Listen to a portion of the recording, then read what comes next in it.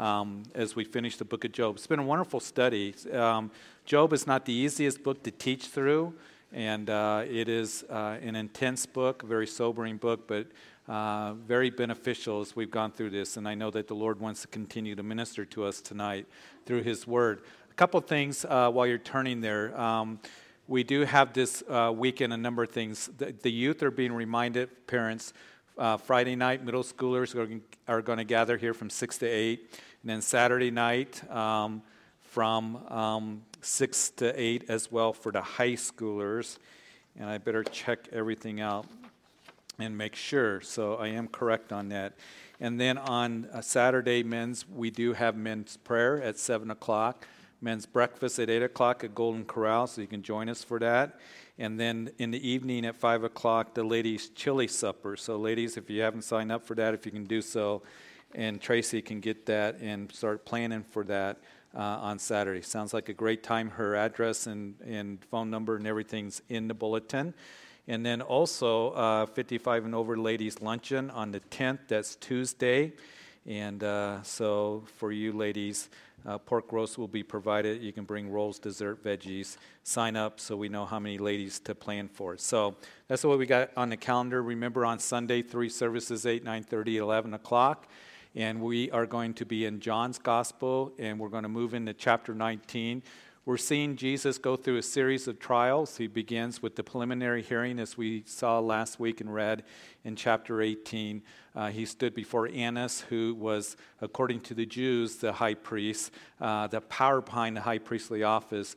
But according to the Romans, he would then go before Caiaphas and the Sanhedrin Council, the Jewish Supreme Court. And there they began to beat him on the outside in the courtyard. Peter is denying the Lord. So that's where we left off last time. We're going to see that Jesus is handed over to the Romans, to Pontius Pilate, and we're going to see that John emphasizes that trial of Jesus before Pilate, and we'll look at that. So holy ground that we're on Sunday as we see our Lord that takes on the cup of suffering death for you and for me. One other thing that I'd like for you to pray about too as well. The radio program Under the Fig Tree on Grace FM has reached so many people. I feel like we have a whole congregation that's out there, all the way from Wyoming, Laramie and Cheyenne, all the way down to Pueblo, people that listen to our program and stuff. We have opportunity to actually expand our radio ministry. Pastor Ed texted me this week, and how many of you guys listen to Calvary Live? So some of you listen to it from 4 to 5 o'clock. It's call in for questions from Tuesday through Friday. I think on Monday they have world news, update that they do on that time slot.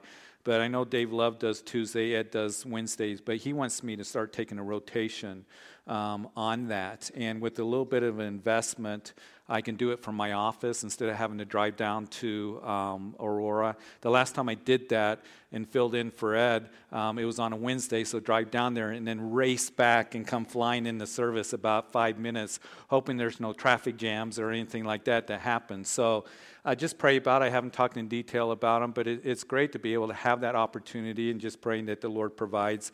Again, it's not a huge investment, but any investment, we always want to make sure that we're using it for the kingdom of God. And it's great to be able to do that, I remember when we started as a ministry, we couldn't hardly buy a table or a chair or anything. And those were good times because we always rely on the Lord. We're always trusting in the Lord.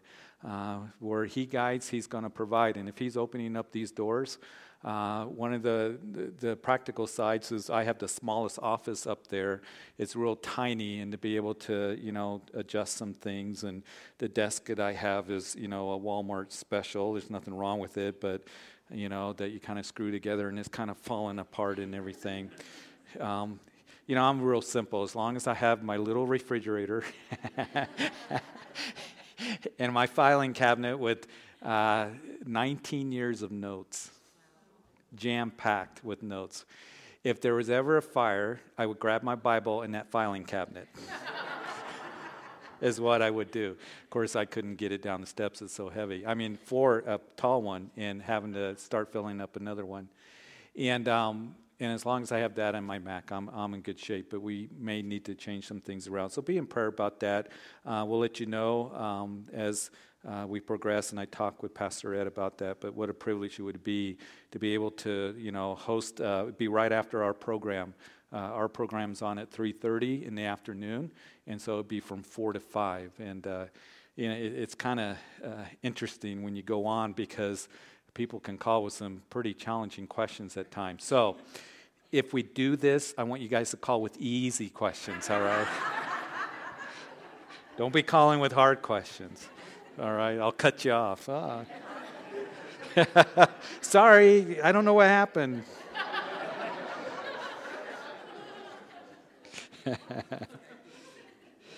Chapter 37 of Job, as it's a blessing to be able to come here and see all you guys coming out here on Wednesday night and in the middle of winter. And Wednesday nights have become such a blessing to see that you guys are hungry for the Word of God, to come out and go through the Old Testament like what we've been doing in the book of Job. And I know that God's going to bless you as you're growing in the Word of God. He's going to bless this congregation as we stay committed to the Word of God. And it's interesting because, a lot of churches, they go through a lot of goals and things like that. What do we do to try to bring people in? And one of the things that aren't mentioned is, just teach through the Bible. And I remember when we first came to Greeley at Calvary Chapel, nobody knew what Calvary Chapel was about, the ministry of Calvary Chapel, and, what's this verse-by-verse teaching and stuff. And I remember having some ministry leaders, telling me that, if you go through the Old Testament, nobody's going to come out, nobody's going to listen. And I remember when we were really, really small, being committed, okay, Lord, you've called me to teach through the Word of God. And going through Genesis was okay, but then you start getting into those books, after Exodus, Leviticus, Numbers, and Deuteronomy. And it was a recipe according to, the marketing experts and everyone else to be a disaster to happen. And your church isn't going to grow. And I remember there were some Wednesday nights where 5 minutes before service, wondering if anybody was going to come.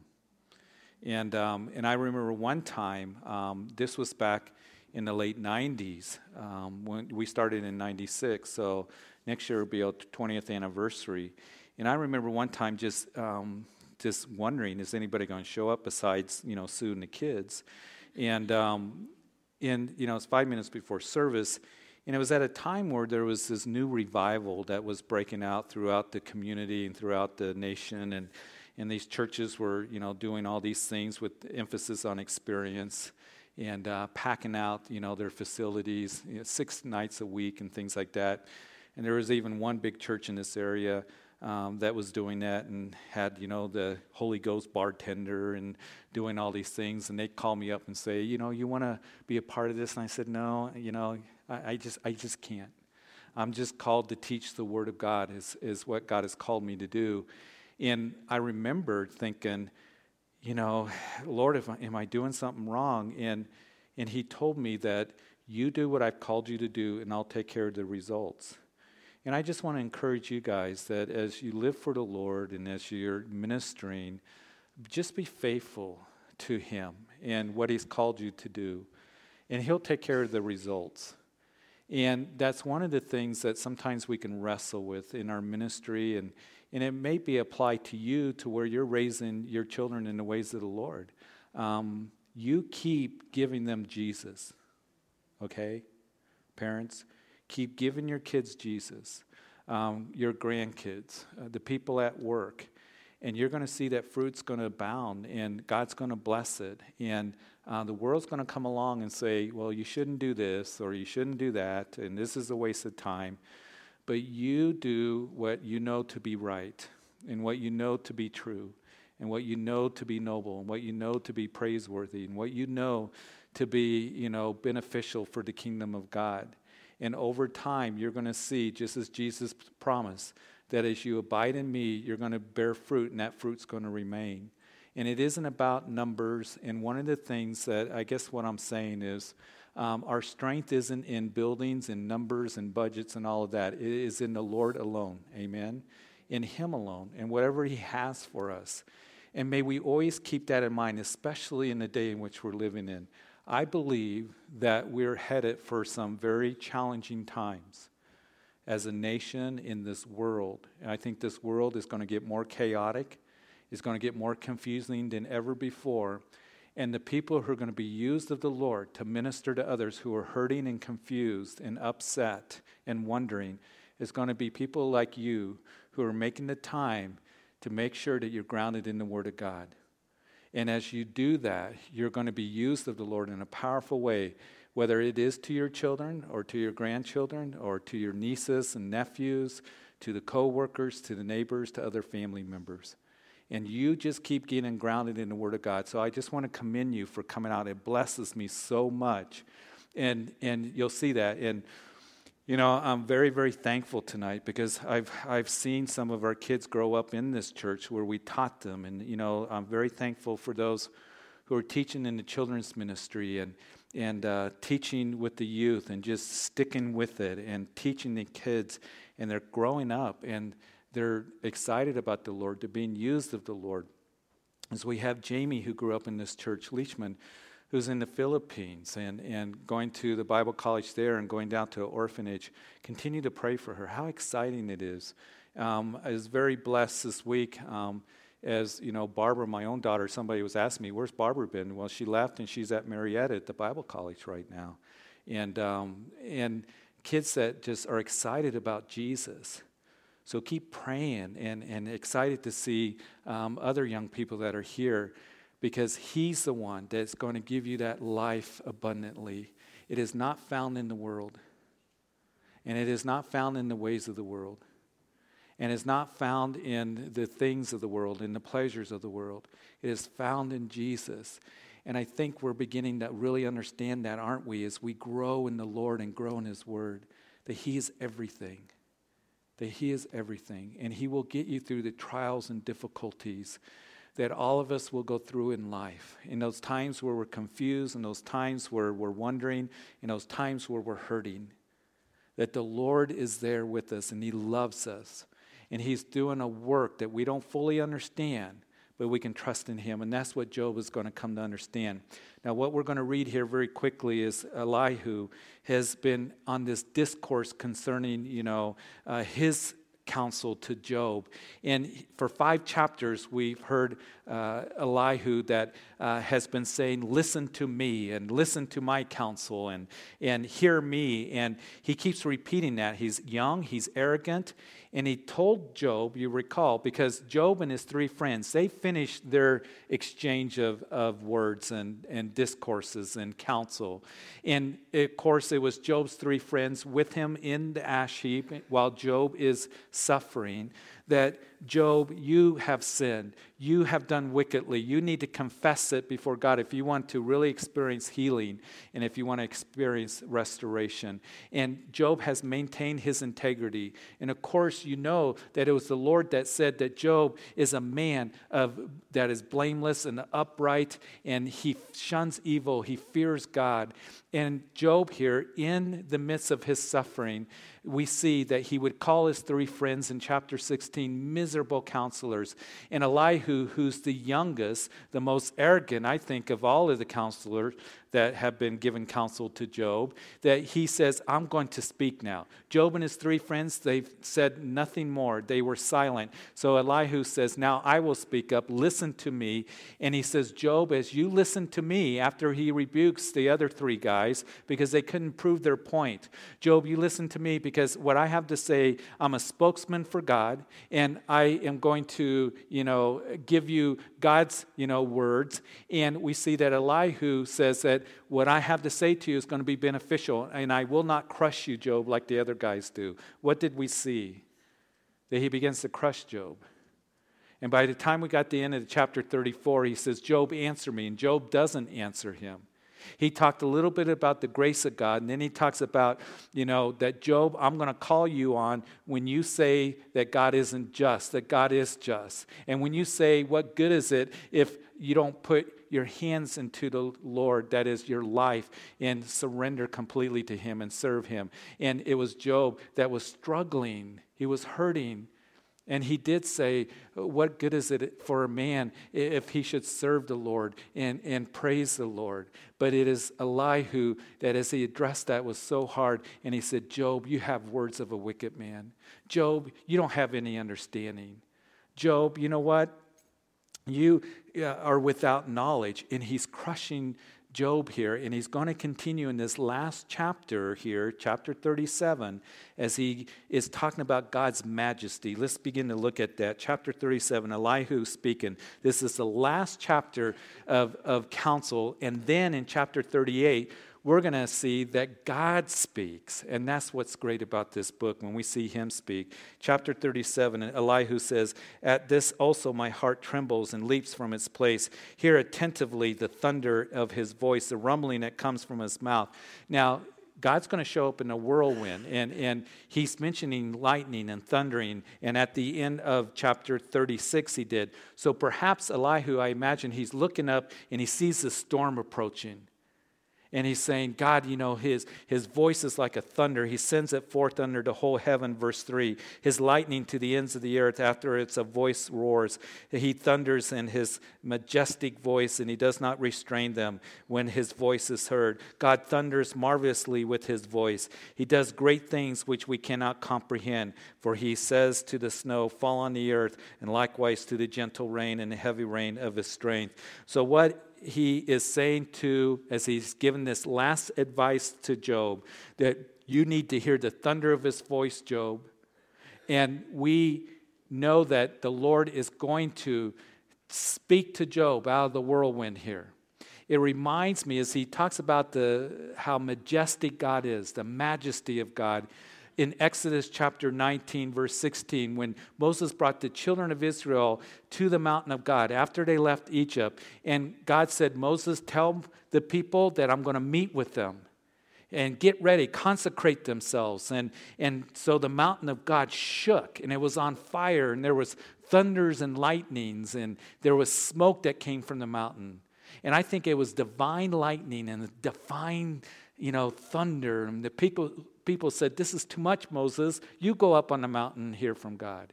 But they shook, they trembled because of the majesty of God, the power of God. It was so awesome, they couldn't hardly take it anymore. It was so incredible.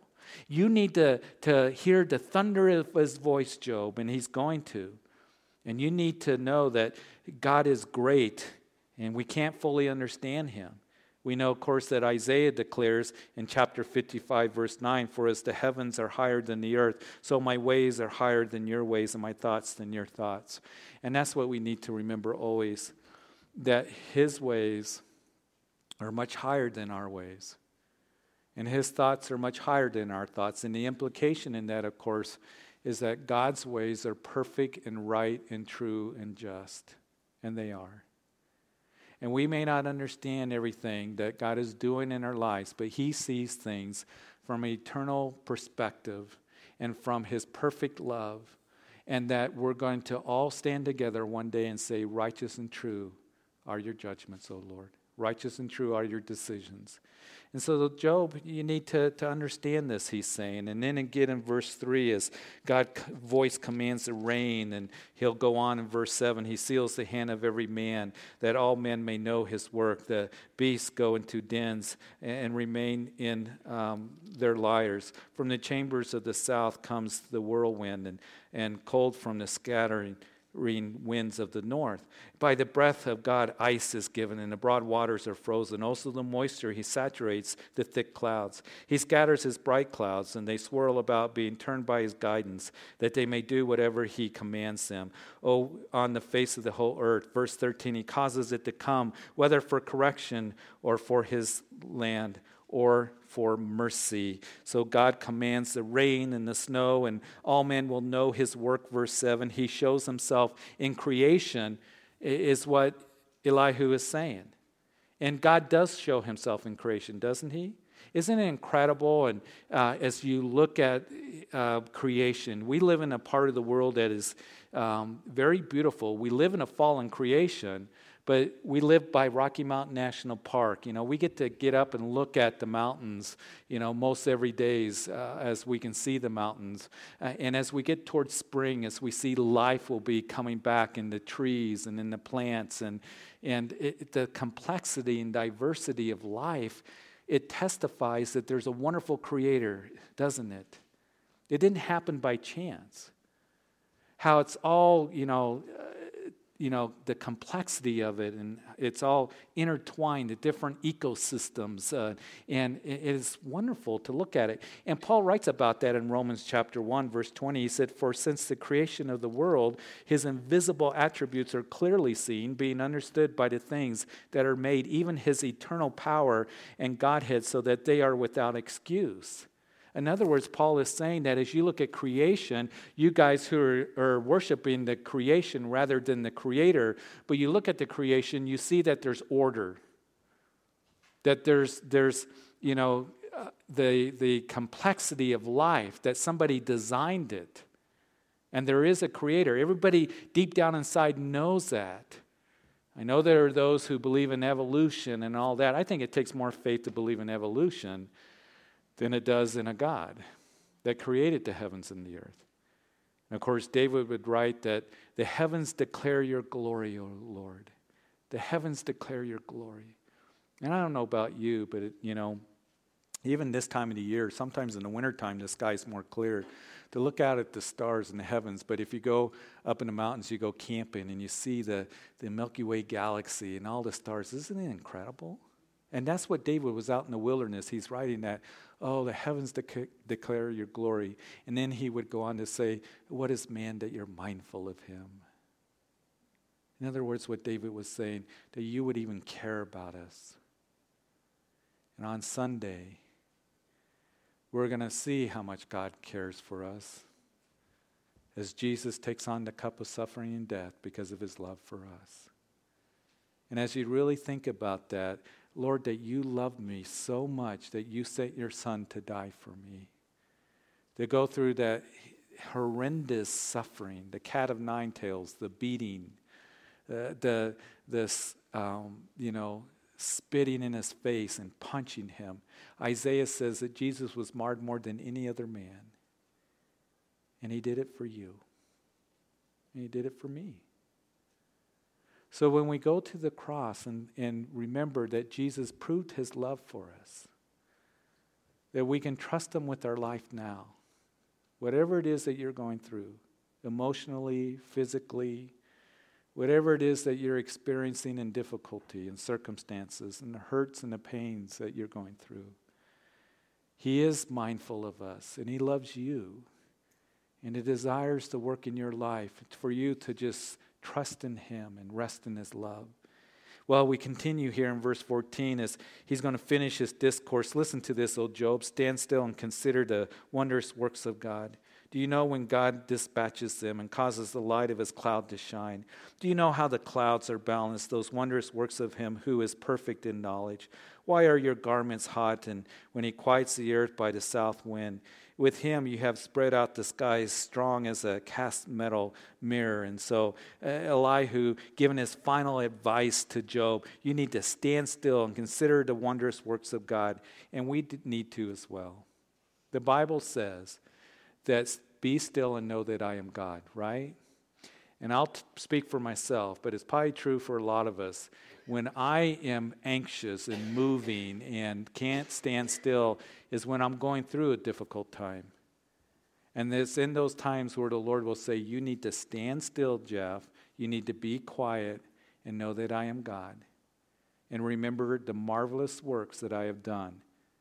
And I always go back to the cross, the greatest work, and the resurrection of Jesus Christ. And with that, knowing his love for me, then I know that I can trust him with my life and whatever I'm facing, the circumstances that is before me. And know that I have the promise of heaven. And I have the Lord. People don't have that in the world, that don't have Jesus. And we do. So we always have reason to rejoice, and we always have hope. And we know that God is omnipotent, as he's going to speak about that as we get into the next chapter here. All powerful, and he can work in whatever it is that we're facing. But This discourse now is finished as teach us what we should say to him, verse 19. For we can prepare nothing because of the darkness. Should he be told that I wish to speak? If a man were to speak, surely he would be swallowed up. Even now man cannot look at the light when it is bright in the skies, when the wind has passed and cleared them. He comes from the north as golden splendor, with God as awesome majesty. As for the Almighty, we cannot find him. He is excellent in power, in judgment, and abundant justice. He does not oppress, therefore men fear him. He shows no partiality to any who are wise of heart. So you need to stop addressing God the way that you have, Job, and you need to just fear him. As the storm is approaching, you know, Job did fear the Lord because that's what God said of him. The fear of the Lord is something that's not spoken about a whole lot today in the church, as you know that, and I've said that before. But we are to have a healthy fear of the Lord, just reverence God, and remember that he is majestic, he's all-knowing, he cares for us. He's aware of every situation that we're going through and everything that we do. So chapter 38, finally, folks, 35 chapters of this, going back and forth. Now we get to hear God speak. And it's really important that you and I, when we face sufferings and difficulties or whatever it is that is before us in our life, that it's great to get, godly counsel and to talk to others. But we need to make sure that we are listening to the Lord. He desires to speak to us. He's speaking to Job out of the whirlwind. And I know that sometimes we can think, Lord, I wish you would speak to me out of a whirlwind. But I want you to remember that when the Lord spoke to Elijah when he was in the cave, that there was the earthquake and there was, the mighty wind, there was the fire. But how did the Lord speak to Elijah in a still small voice? And the Lord desires to speak to us through his word. We have his word. And again, that's why it's so important that we be in the word of God, that we be every morning just hearing from the Lord. I want to hear from you, Lord. And he desires to speak to us in that still small voice. As he speaks to us, the Holy Spirit dwelling in our hearts, being sensitive to his leading and hearing that still small voice of the Lord. So here's the Lord. He's going to speak to Job out of the whirlwind, as now the Lord answered Job out of the whirlwind and said in chapter 38, who is this who darkens counsel by words without knowledge? Now prepare yourself like a man. I will question you, and you shall answer me. The Lord that we get to hear from, chapters 1 and 2, we saw Job's dilemma. Chapters 3 through 37, Job's debates. Now chapters 38 through 42, we get to see Job's deliverance. And remember that his three friends, Eliphaz, Bildad, and Zophar, and even Elihu, said that God was disciplining Job. Job thought that God was out to get him, that God wasn't being very just. And notice that God answered Job. He says, who is this who darkens counsel by words without knowledge? I think that's a direct rebuke against those four guys, Elihu and the other three. Who are you that give this counsel? Think that you're giving it with understanding, by words without knowledge. So some believe that it's a direct word against Elihu, which claimed to speak on behalf of God in chapter 36. Perhaps it is.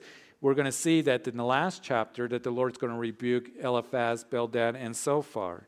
And even though we saw that they would give truth that was spoken by Job's friends, they would misapply it. They would speak from human wisdom and experiences, and there was arrogance that was in that. It takes real discernment and real being sensitive to the leading of the Lord to be a good counselor to somebody, to whoever it is that you're talking to take God's word and use it in a way that's going to bring instruction and correction to them and edification and exhortation, to use it in such a way that we can help people and not be miserable counselors. And you see, these guys, they didn't care for Job. They didn't show compassion. They didn't desire to bring comfort. They just wanted to prove that they were right. So here we see that first, who gives this counsel, words without knowledge. And then now he answers Job. And now he's going to be speaking to Job. And I like what he says here. Now prepare yourself like a man. I will question you, and you shall answer me. Kind of like what he's saying is, you need to man up, Job, because I'm going to speak to you. You want to be vindicated? You wanted to bring your case before me? Now I'm going to speak to you. It's real important that as we desire to get answers from the Lord, that we have a heart that is humbled before him and a heart that is teachable before the Lord, that we prepare our hearts, being the man or the woman that is teachable every time that we come into this place, every time that we go to a Bible study, every time that we have morning devotions or in our day in the Word of God, to just have a heart that is humble before God and desiring to hear from the Lord, desiring to have the Lord speak to our hearts. Lord, I want to prepare myself, and I want to hear what you have to say, even when it isn't easy, even when it isn't always delightful, even when it isn't always feel-good kind of things, when he brings that correction to us, when he brings that rebuke to us. But knowing that the Lord loves us, and every word that he gives to us is an expression of his love and truth to you and to me, because he is truth. So Job, prepare yourself, and he's going to talk about his omnipotence, that is all unlimited power. In verse 4, where were you when I laid the foundations of the earth? Tell me if you have understanding. Who determined its measurement? Surely you know. Or who stretched the line upon it? To what were its foundations fastened? Or who laid its cornerstone? When the morning stars sang together and all the sons of God shouted for joy. So were you around, Job, when I created the worlds? How can you, claim that you know the works of God that you've been saying if you weren't there? When he created the heavens and the earth, how incredible. When I look at the stars, in the summertime, and I think, how incredible it must have been when he spoke and all of a sudden the universe came into existence. And he says, were you there? Were you able to measure, and know the foundations of the earth? Who determined its measurements? He's going to talk about, the constellations. Were you there when I put them out? And he goes on to say here, it's so wonderful, incredible that the stars sang in chorus and the angels shouted with joy. One of the things that evolutionists can't really explain is that if they say that there was a big bang that created the universe, how can an explosion create order? They can't explain that. There is definite order in the universe. There's order where there's a sun. You look at our solar system, and then there's planets that orbit the sun, and then our planet happens to be the right exact distance, and the rotation of the earth in the right size, and all the things that you look at to give us life that we have, the oxygen to nitrogen ratio, the land mass to sea mass, all this design that is there. It's absolutely incredible. There was a designer. There's order in the universe. And to say that, a Big Bang explosion and created order, how do you explain that? No, it was a design. God created it, and he saw it, and it was good. He created the heavens and the earth. And then Adam's sin and creation now is a fallen world that we live in with pains and sin and sorrow and ugliness, which Job has experienced definitely. Can you determine the measurements of the universe, of the world, Job, its cornerstone? There's some who like to think that they can. Can you know my omnipotence, all my sovereignty, Job? Do you understand all that? You know what the neat thing is going to be? This is our future. That after the millennium reign of Jesus Christ, Peter tells us that the worlds are going to go up in a fervent heat. We get that from the book of Revelation as you go from chapter 20, that at that time is great white throne judgment that will take place when the unrighteous dead will be resurrected. But the heavens and the earth that we now know and live in are going to go up in a huge fervent heat. He holds all things together. He's just going to let it go. And all of a sudden, in a nuclear reaction, the whole universe, all the stars, everything are going to go up. And then he's going to create a new heaven and new earth that's going to be more awesome than what we see now. And we get to see that. We get to watch that. That's our future. That's incredible, isn't it, when we really think about that? So here is, he's talking about his, omnipotence again, unlimited power, Job, can you understand it all? Sometimes people, if I ever do get a radio, where we're, answering questions, don't call and say, can God make a rock so big that he can't lift it, Because then I will cut you off. And I remember when I was a young Christian, somebody would ask me that, hey, can God make a rock so big, talking about the omnipotence of God and how powerful, but, can he make a rock so big? And I used to think that, well, could he really? What? And it threw me for a loop for a little bit. And I'd think about it once in a while. I remember a few years ago, I was listening to Pastor Chuck, and he says, people get into all kinds of, worthless debates about, can God make a rock so big that he can't lift it? And then there's a little pause, and Pastor Chuck says, that's stupid. And then he continues teaching, and I thought, that is dumb. So anyway, Job, were you there when I created it all? Or who shut the sea with its doors when it burst forth in verse 8 and issued from the womb? And when I made the clouds its garments and thick darkness its swaddling band, when I fixed my limit for it and set bars and doors, and when I said, this far you have come and no farther, and here the proud waves must stop. And so, Job, were you around when, I set the boundaries of the sea? And it is interesting that, in the Midwest, it's so fertile, isn't it, as you go in the Midwest? And the reason is because when you look at the, land mass to sea, mass, ratios, it's just perfect. And the Gulf of Mexico, that little portion of the ocean that's there, as you draw a line from the tip of Texas to the tip of Florida, if that wasn't there, if that was land, do you know that the Midwest would be a big desert? God knew what he was doing. But because that ocean is there, of course, moisture gets fed up, and as the fronts come through and brings moisture up there and brings, rain, and then it's very fertile for us to be able to have crops and things like that. So were you there when I set the boundaries in verse 12? Have you commanded the morning since your days began and caused the dawn to know its place, that it may take hold of the ends of the earth and the wicked be shaken out of it? It takes on form like clay under his seal and stands out like a garment. From wicked their light is withheld and the upraised arm is broken. Were you around when I created the days? Have you ever told the sun to rise, Job? And the dawn to know its place?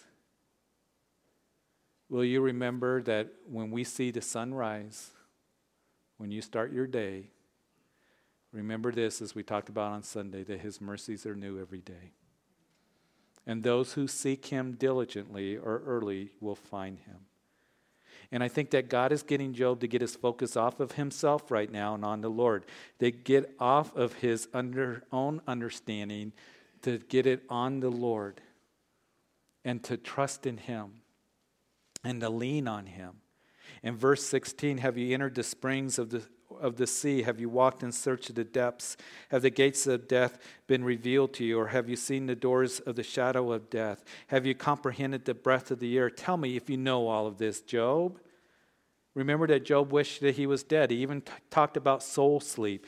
And God rebukes Job for thinking that he knows something about death. We know something about death. For us as believers, 2 Corinthians chapter 5, verse 8, to be absent from the body is to be present with the Lord. Praise God.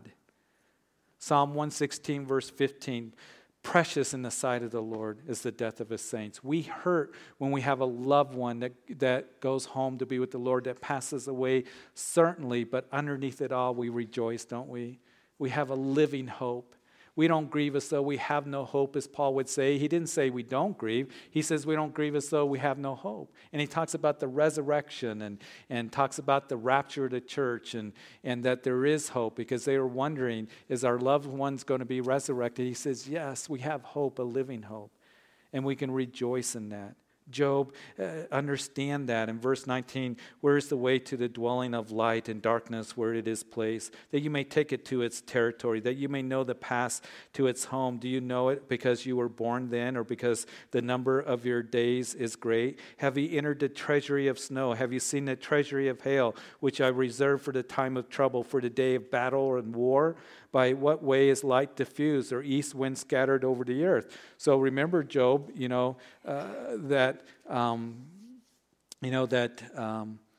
as God is speaking to him, do you understand the nature of rain? Do you understand the nature of the hail? I store up the hail till when I need them for a time of war, for battle. And of course, we see that in what? Judges chapter 5, remember? Deborah and Barak went to war against Sisera and the Canaanites that held the children of Israel in bondage, and God used hail to defeat Sisera and the Canaanites. Also, in Joshua chapter 10, right? As God used hail against the Amorites. And he goes on in verse 25 and saying, do you understand the rain? Have you divided a channel for the overflowing water, or a path for the thunderbolt, to cause it to rain on land where there is no one, a wilderness in which there is no man, to satisfy the desolate waste, the cause that brings forth the growth of tender grass? Has the rain a father, or has been begotten the drops of dew, from whose womb comes the ice and the frost of heaven, who gives its birth? The waters harden like stone, and the surface of the deep is frozen. Do you understand the nature of rain? Do you understand, the nature of the constellations in verses 30 through 33, as he talks about Pleiades and Horizon and Mazzaroth in its season, the Great Bear and its cubs in verse 32. Do you know the ordinances of the heavens? Can you set their dominion over the earth?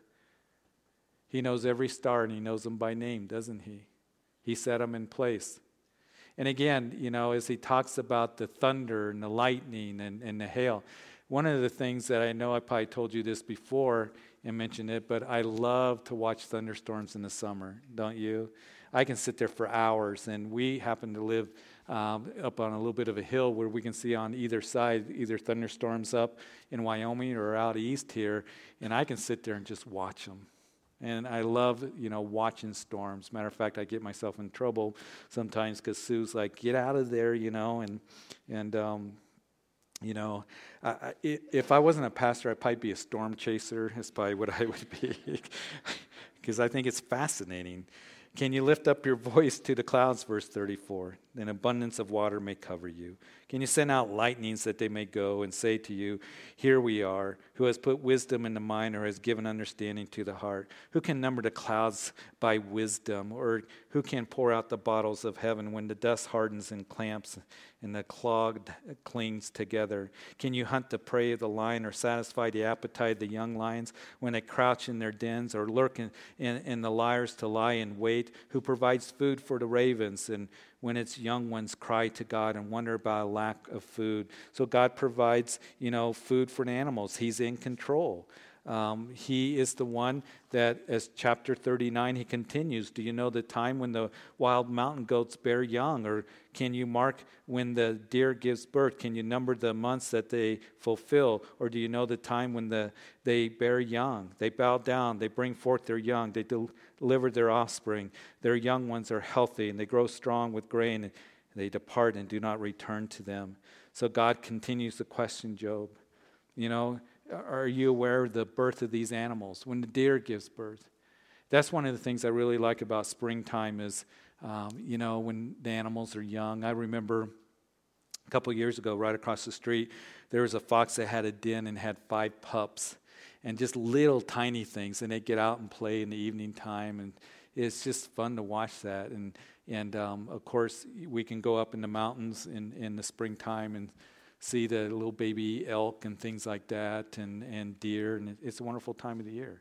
When the bear gives its cubs, and it's nothing that's, just exciting to see little bear cubs if you ever have opportunity to do that. Do you know about those things? Because God does. He knows about every sparrow that falls to the ground, Jesus said. He knows about everything, and he knows about you. In verse 5, who set the wild donkey free the wild ox, or the wild donkey here, who loosed the bonds of the onager.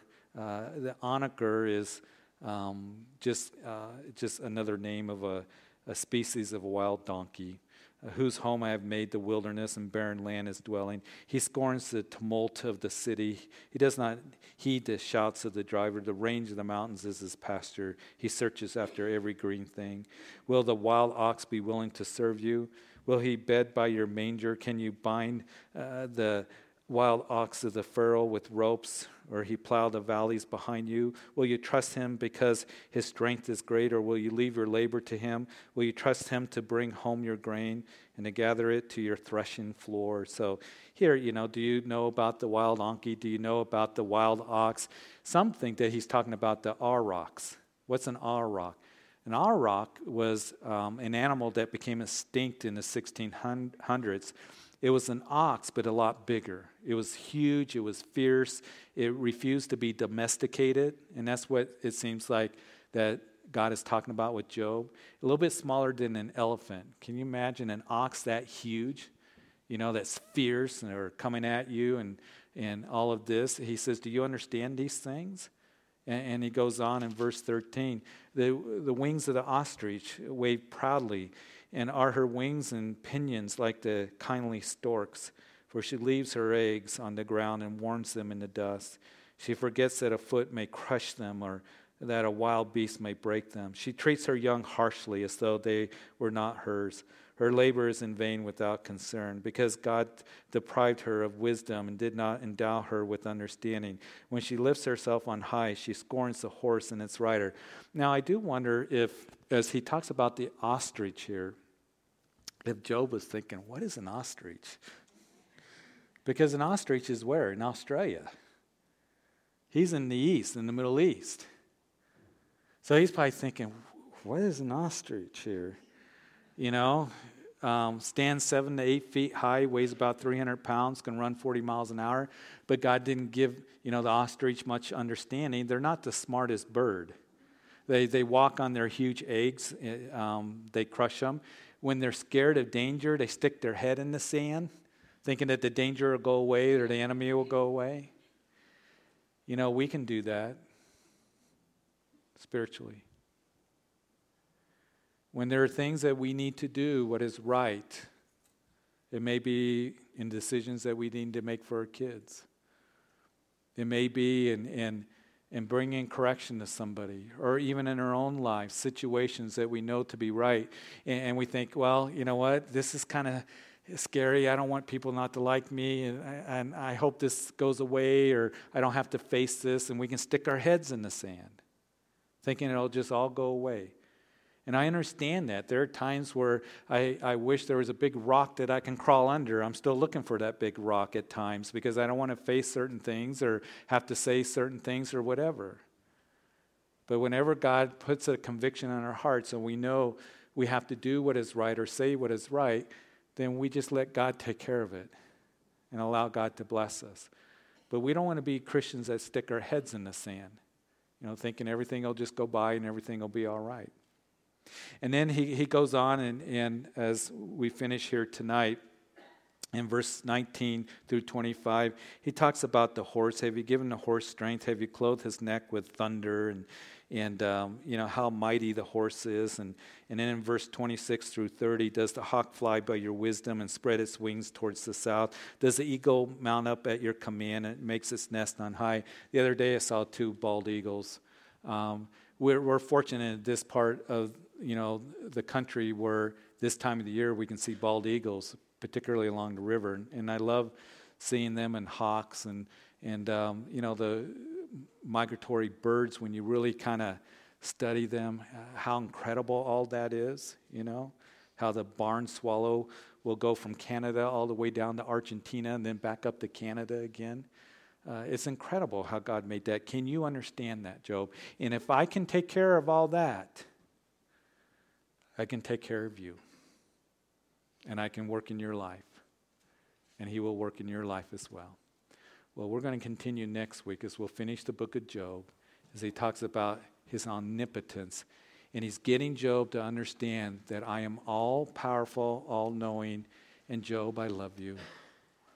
And the wondrous works of God are incredible. And as we come to the communion table tonight, what we're going to do is we're going to serve communion like we do on Sunday morning, because Wednesday nights have gotten, big enough to where the lines are just getting too long when we come and get our own communion. So we're going to pass it out. I want you to really take time right now as Travis is going to come up and play his guitar, and for us to just have a time of worship. Remember his marvelous works. And he did it because of his love for you. That as you hold the elements in your hand, and then we'll partake of communion together as we do on Sunday, remember that he allowed his body to be broken and his blood shed for forgiveness of sin. And you and I are in good hands because we're in the shepherd's hand. His hands that were pierced for you and for me. Always keep that in mind. And let's really focus on him. Let's focus and get our understanding on what he has done for us, his marvelous works, and who he is, a loving God that loves us. So, Father, we thank you. We thank you so much for this time tonight as we are concluding the book of Job, knowing that we can trust you with our lives. And, Lord, trust you with whatever it is that we face. Right now, I pray that as we come to the communion table, as it's served to us, that we would just worship and once again be reminded of your wondrous works. The one who created the heavens and the earth, who commands the lightning bolt, makes a pathway, and the rain and the hail and the snow. He created all the wonderful animals and the universe and put the constellations in place. We are just at awe that you would be mindful of us and to send your son to die for us. So may we just worship right now. In Jesus' name, amen.